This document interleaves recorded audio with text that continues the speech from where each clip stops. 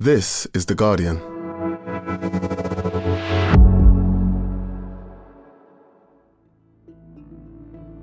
Today, stories from a city under siege.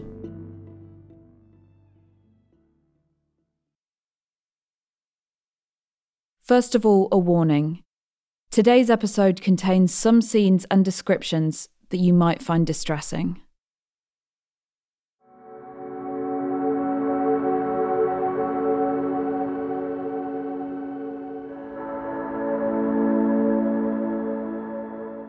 If you look at a map of Ukraine, the city of Mariupol appears as just a tiny dot on the country's southeastern coast.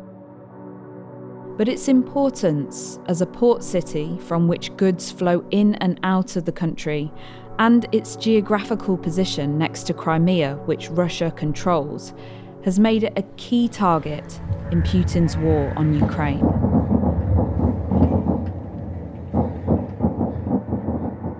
Over the past 4 weeks, the Russian army has been trying to bomb this city of almost 500,000 people into submission. It's not clear how many people have died. Many of their bodies lie in the streets or are buried in the rubble of the buildings where they were trying to find shelter.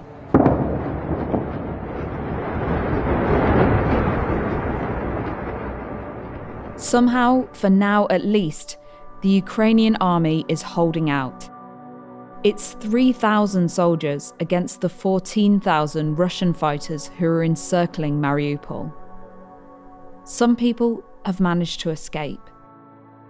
At least 100,000 remain in a city that's being starved of fresh food and water, with no phone or internet connections, largely cut off from the world.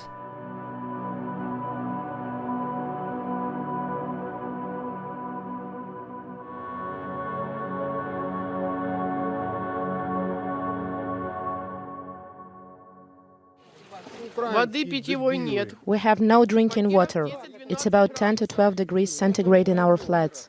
We have no gas. We are freezing. It is so scary. We can't live like this.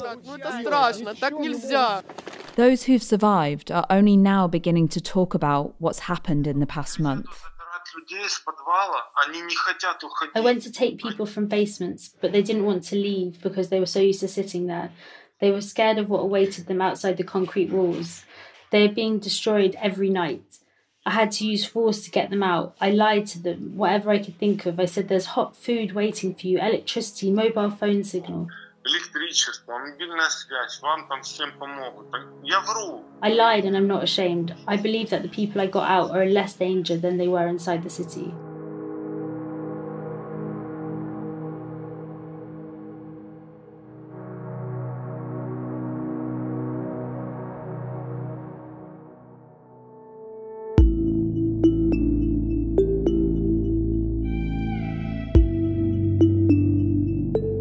From The Guardian, I'm Hannah Moore. Today in focus, the siege of Mariupol.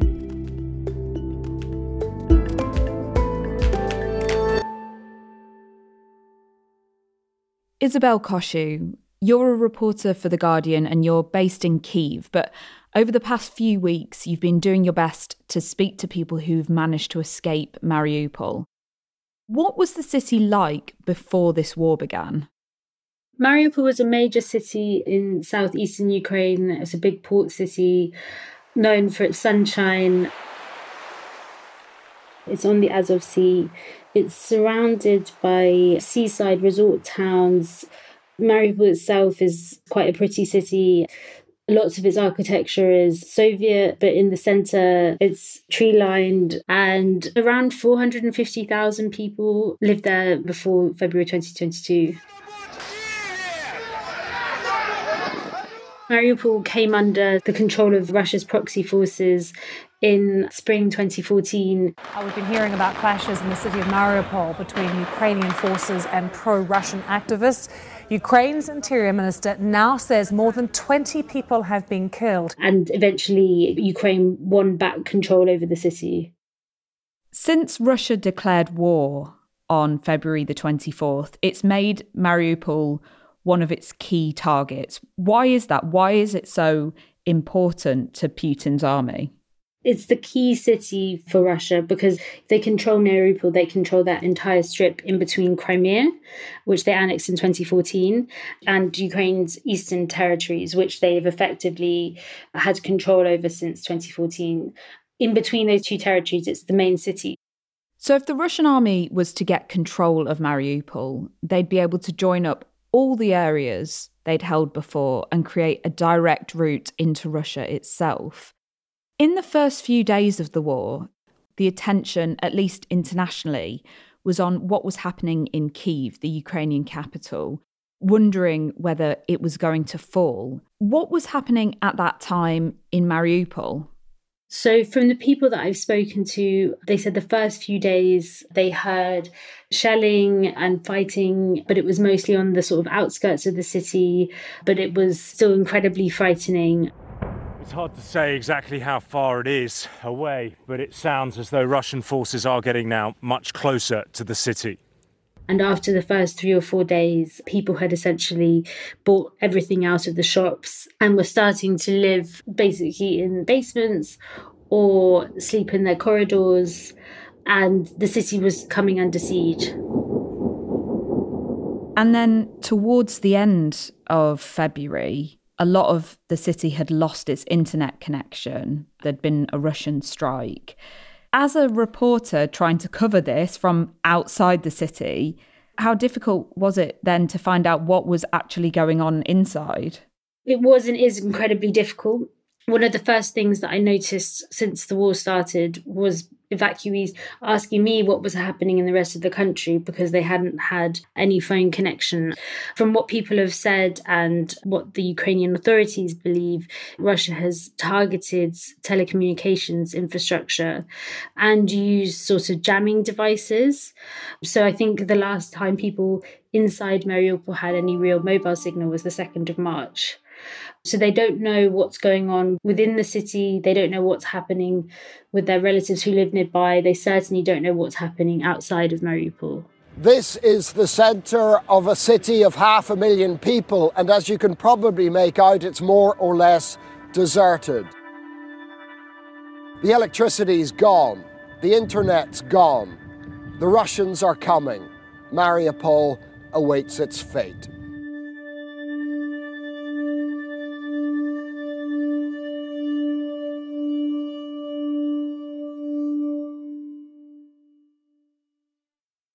In the last few days, some people have been able to escape the city and they've been talking to you about the conditions that they've had to live through in the past few weeks.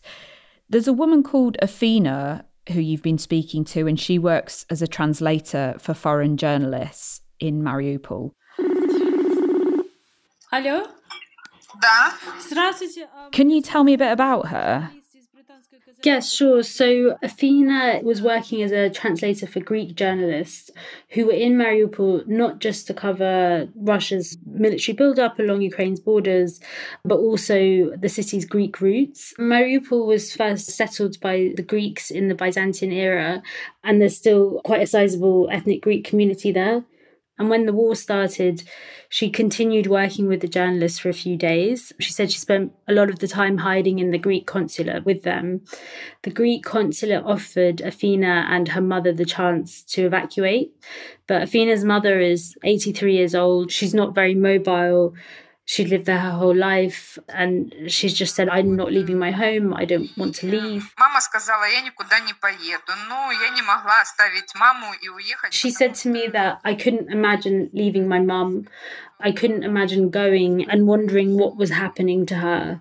And so they just decided to stay. After the Greek journalists were evacuated, she went to the supermarket to do some shopping. And she saw that all the shelves were already emptied. She said, I just bought some packets of butter, crisps, and some Snickers because there was nothing else. We didn't believe that anything would happen, so we didn't stock up enough. So was there a sense of almost not quite realising the severity of the situation? Absolutely. She said that they didn't believe anything was going to really happen. And I think most Ukrainians felt that way. I think psychologically, people, when they're faced with threats which just seem so unimaginable, they want to believe that it's not going to happen. And it seems sensible not to be hysterical and not to think the worst. But I think that's been the case with a lot of Ukrainians who've either come under occupation or are living in areas where there's really heavy fighting now. Mariupol's siege is now a city-wide atrocity. Russia continues to dangle the possibility of a humanitarian corridor to its trapped residents, while it continues to drop bombs and missiles on them night and day.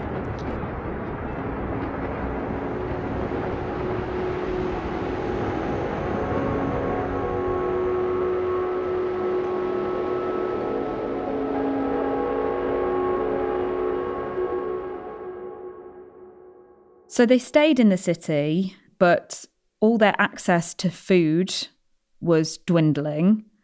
How were Athena and her mum surviving? So the way that they described it to me is that her and all of their neighbours basically gathered their food together every day on the streets together. She said her and her mother really, really tried to just eat tiny bits every day in order to make their stocks last. She said that one of the things that she really regretted was not stocking up properly. And then they were there on 8th of March, which is a big holiday in Ukraine. It's International Women's Day. And normally 8th of March is a time where women are given flowers and chocolates, and your phone is just full of messages of admiration and all this sort of stuff. And her and her mother, to sort of treat themselves, this is what they described was a sort of luxury meal. They made buckwheat on the stove outside and had it with 3 slices of sausage and a can of low alcoholic drink.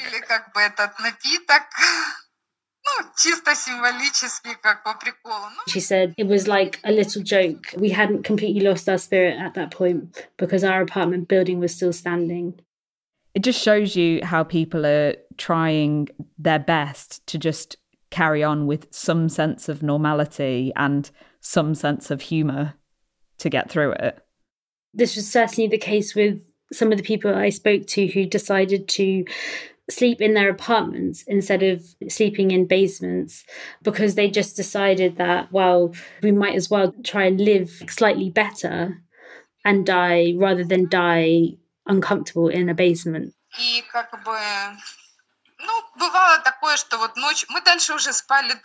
Athena said that you have to understand that when they're bombing 24 hours a day, you can't sit all day on the concrete floors. Gosh. And I mean, at that stage, it was clear that the Russian army was targeting the whole city indiscriminately, people's homes, public buildings, including a maternity hospital on the 9th of March.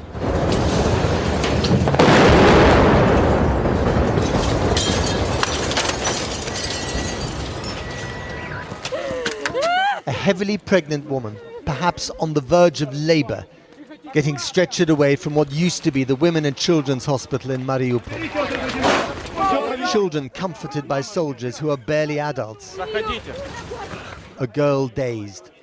What did Athena and her mum decide to do? So I think it was about 6 days after they lost phone connection that they decided to go and see how Athena's brother was. But he lives in another part of the city.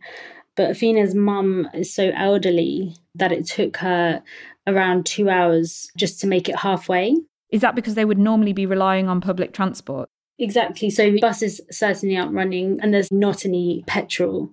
Most people's cars have been destroyed. So people are forced to walk on foot to another area of the city and they don't know what's awaiting them. They don't know whether that area of the city is still going to be standing. They don't know whether there's fighting going on in that area because they haven't got any way of communicating with people there. At this point, they didn't know, and I'm not sure if they do know whether their brother is actually still alive because he's still in the city. So people, even within the city, couldn't communicate with each other. What did they tell you about what it was like to live through that? They said it was just awful because You just have no idea what is happening. You're hearing things exploding. You have no way of telling your family that you're safe. So you just feel completely isolated and alone, particularly people who are become so terrified because of the constant shelling. And in Mariupol, it has really, really been constant and 24 hours a day, artillery fire along with airstrikes, that people are too terrified to leave their own houses or basements. So they just kind of get into this very difficult psychological state where they almost don't want to know what's going on. They just want to stay put because they're safe just staying completely still. That's how they feel anyway. So they started walking to her brother's house. After about 2 hours, they just had to give up because it was just too much for her mum to keep going. What did they decide to do then? So they decided to stop at a volunteer centre that they just happened upon. And she runs into a friend. And this friend has children and their apartment block has been completely destroyed.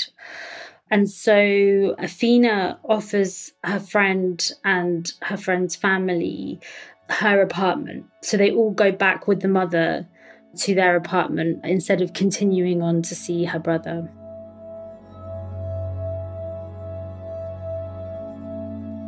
Wow. It's quite amazing, isn't it, really? The sort of kindness that you end up showing to people when you're all in that awful situation together.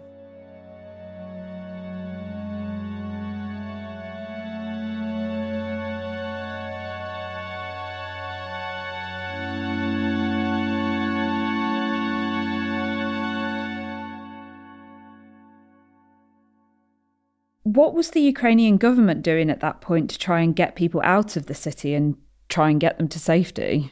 So this has been a huge point of contention amongst those who've been evacuated. First of all, the Ukrainian government tried to organise humanitarian corridors within that first week, but they failed. Russia didn't stick to its part of the agreement, and shelling continued along those routes that people were meant to be using to safely evacuate. Approximately 200 kilometres north, in the town of Orkiv, the buses meant to rescue the people of Mariupol had stopped. Russian army positions are only 10 kilometres from here. Drivers, some with family in Mariupol, told us they'd heard reports of fighting on the route. So the following week, they once again came to an agreement, and this agreement was by and large stuck to. But the issue is that people from Mariupol are expected to go to a neighbouring town. It's a town under Russian control, but Ukrainian authorities have made an agreement with Russia to pick people up on buses and take them to Ukrainian-controlled Zaporizhia, which is slightly north of there. And this neighbouring town is around 86 kilometres from Mariupol. Most people don't have cars, so some people are trying to make the journey on foot. But even if that particular corridor is relatively safe, it's still a huge risk to walk through the city and then out of the city on foot to this neighbouring town in order to get the bus into Ukrainian-controlled territories. Hello? One man that I spoke to, called Dmitro, is a man in his 40s, originally from Mariupol. He has a family and he lived under the siege for just over 2 weeks before he managed to evacuate. I was talking to him about the organisation of the humanitarian corridors, and he said, no, stop, you don't understand.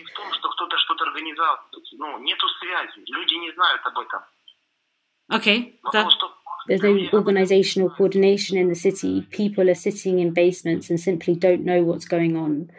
People don't know about the fact that these humanitarian corridors exist. He said that the only reason that he found out about it was through word of mouth. One neighbour told another neighbour, and the news got to him, and that's when they decided to leave. They just decided, okay, we have no idea what this will involve, whether it's safe. They don't even know whether it really exists, but they just decided, okay, we're going to get in our car and we're going to try. But he said that most people don't even know about these corridors. We've heard in the last few days that a lot of people have been trying to leave. I got out of the city's central district with bombings and destruction. We lost our house, so now we're leaving with our children. We're still in shock and fearful. According to President Zelensky, about 100,000 people are still in the city.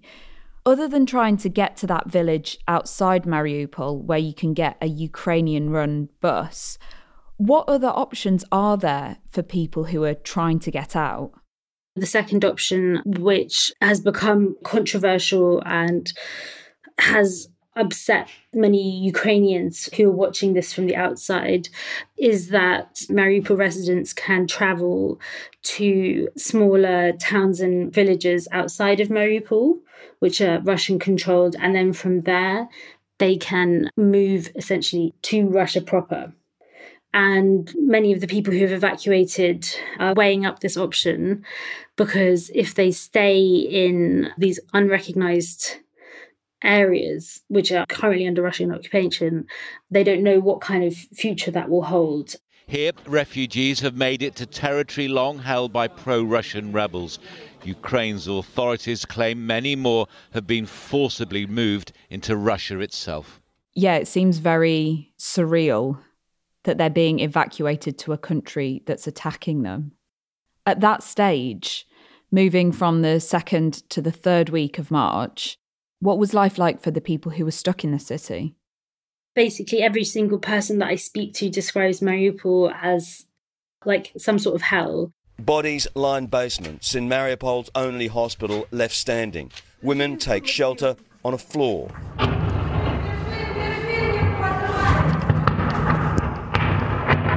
Above ground, every simple act, charging phones, a life and death choice. You see buildings which are on fire. You can see most of the buildings are burnt out. There's debris everywhere. There are also dead bodies lying about in the street and people can't pick them up. Oh my God. These are the innocent victims of this war. Some are laid out on the street, others under blankets, but they all deserved better than this. And people are still living in some of these burnt out and damaged buildings because they don't have anywhere else to go. And then people, every day, they sort of come out for a few hours at a time in order to cook on the streets. This is because they don't have any gas or any electricity in their homes. So they rely on collecting firewood and cooking on makeshift stoves.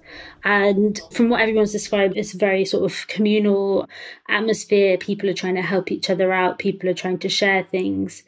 But I also think that people are just completely terrified and I don't want to use the word damaged, but essentially that. In that house which was bombed, we left my 86-year-old mother. We just weren't able to carry her out. Another thing that people have really talked about a lot is the cold, especially last week. I think it was around -10 in Mariupol at one point and probably a lot colder at night. And of course, they've got no heating. So people are wearing several coats all the time. I saw a picture of one man who had 2 blankets wrapped around his legs, like sort of tied like a sarong, just walking around because after a while, once you get that cold, it's impossible to get warm again. What's also such a shocking detail is that there just hasn't been any drinking water, right? We saw how much the city was destroyed. My son was running under rocket fire to collect water. We collected snow. Dimitro talked to me in detail about the fact that his family left because their water supplies ran out. But he said people are drinking waters from their radiators, from the heating systems. They were unscrewing them and using that dirty water.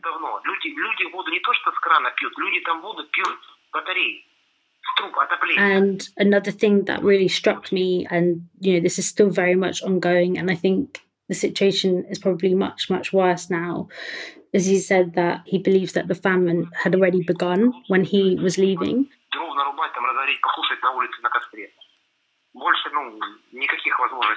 He said there's maybe 2-3 more days left before people's supplies end. That is almost unbelievable. And I wonder, for President Volodymyr Zelensky of Ukraine to look on that as a leader, to see that happening in the country that you're in charge of, what's he had to say about it? Well, he keeps saying, we're going to fight for Mariupol, we're with you, Mariupol. Him and other Ukrainian officials. To do this to a peaceful city, what the occupiers did to it is a terror that will be remembered for centuries to come. But almost everybody that I've spoken to who has survived Mariupol, essentially, and managed to leave, have said that they felt completely abandoned by Ukraine and that they were provided with no help, no support. The Ukrainian army is still in the city, fighting Russian forces, but they're surrounded on all sides, so almost half of the city is definitely occupied, as far as I understand. So they're really in a pocket, and the idea that Ukraine can reach those people now is almost impossible.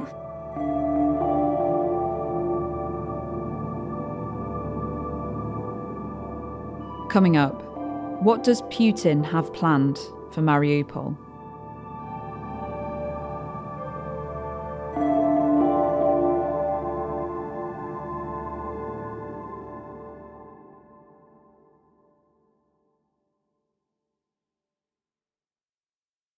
Isabel, we've probably all seen the pictures of the theatre in Mariupol that was bombed on March the 16th. A theatre sheltering civilians. Ukraine says as many as 1,200 were there when Russia dropped a bomb. This was inside merely days ago. Trapped families with no way out, hiding in the building, even branding their desperation to the sky. These words say children, a human plea to spare them. Instead, mass slaughter. From the outside, it feels like that was a clear symbol that the Russian army is now not just bombing indiscriminately, but actually deliberately targeting the public. Absolutely. There's been multiple reports of them executing civilians for completely unclear reasons, so essentially extrajudicial killings. But the bombing of the drama theatre in Mariupol was certainly the biggest attack directly on civilians that they've done so far. I spoke to one of the MPs for Mariupol, called Serhiy Taruta, and he told me that he thought the majority had died. Other reports from the authorities within the city have said that most survived. It's still very unclear. And the mayor of Mariupol has said that we are unable to conduct a full-scale rescue operation on the site because the bombing just hasn't stopped. Wow, and we're so many days later and we still don't know what's happened. After several weeks of being completely bombarded, a lot of people had expected that Mariupol would have fallen to the Russians, but it hadn't, and it still hasn't completely. How have the Ukrainian forces been able to carry on defending the city? I think for the Ukrainian authorities, fighting to the last inch for Mariupol is seen as a worthwhile endeavour, simply because it will mean that Russia will have complete control over Ukraine's southeastern strip and can use that to go further. They are fighting street to street in Mariupol now, in the heart of the city. Russian forces have advanced, but in these Ukrainian military videos from the cockpits of tanks and armoured vehicles, the Ukrainians are trying to push them back, as they did 8 years ago.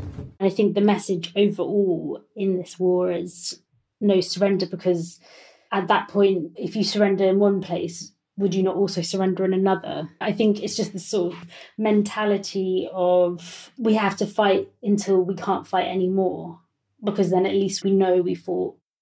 And at the beginning of this week, Russia gave Ukraine an ultimatum. They said, we'll give you until 5 a.m. on Monday for everyone, all the Ukrainians in Mariupol, to lay down their weapons and leave or face the consequences. What actually happened? The deadline passed and the mayor of Mariupol absolutely refused to surrender. The Ukrainian forces continued to fight for the city and continue now The city is basically completely destroyed, and it's really unclear how many people have died. Figures range from 2,500 people to 20,000 people. And essentially, it seems, unfortunately, like many more people may die, and it's unclear what further tactics Russia is prepared to use in order to win control over the city. The Russian Defense Ministry has released videos of what it says are airstrikes on Ukrainian military targets. The video of unspecified locations follows the announcement that it had used a hypersonic missile in combat for the first time, saying it had destroyed an underground weapons warehouse. You mentioned that Dmytro and his family were able to get out of the city. What about Afina and her mum? Do you know what's happened to them? With Afina, she and her mother made it to Poland just yesterday. They spent, I think, 35 hours on a train. Okay. And finally, Isabel, as we look at the immediate future for this city, what's likely to happen? So Yevgeny Malkanetka and Mislav Chernov were two journalists who have essentially gone way above and beyond to cover everything that's happened in Mariupol since the start. And they've only just left the city. They've been there the entire time, and they just published their account of what it was like for them as journalists covering it. And they said that the reason why they left is because the Ukrainian forces essentially told them that if they didn't leave, Russia was planning to capture them, and then forced them to say that everything that they had documented in the city was a lie. Very reminiscent of how Russia claimed that lots of the images and events that happened in Syria were fake. So that's why eventually they did agree to leave. But the fact that Russia is now targeting certain individuals in the areas that it occupies indicates that if they do eventually occupy the city, there could be more executions possibly that we saw under Russian-backed forces in eastern Ukraine, and they could take all kinds of measures against people that they see as pro-Ukrainian or people that they think could stir up trouble underneath their rule. It's very scary. It's quite clear, especially from Mariupol, that Russia hasn't come here to try and win the hearts and minds of the Ukrainian people, because if they were trying to do that, then they would try and treat the civilians under their control as best as they possibly could. But what we've seen is that when they either enter and control an area or are trying to take over an area, they target infrastructure such as water, electricity and gas and mobile phone signal in order to isolate and, in a sense, in an attempt to break the civilian population and break any potential resistance. It's like breaking people's spirits, isn't it? Yeah, absolutely. It's been less than a month since the invasion started, but it takes a huge toll on people. Isabel, thank you very much. Thank you very much.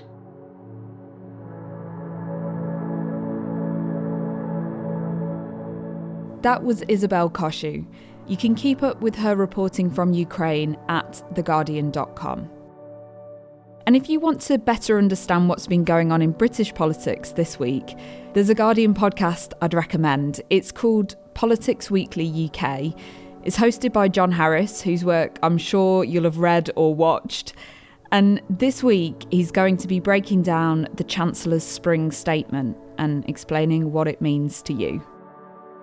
This episode was produced by Courtney Youssef with help from Klizia Sala, and sound design by Rudy Zagadlo. Our executive producers are Phil Maynard and Maithili Rao. We'll be back tomorrow.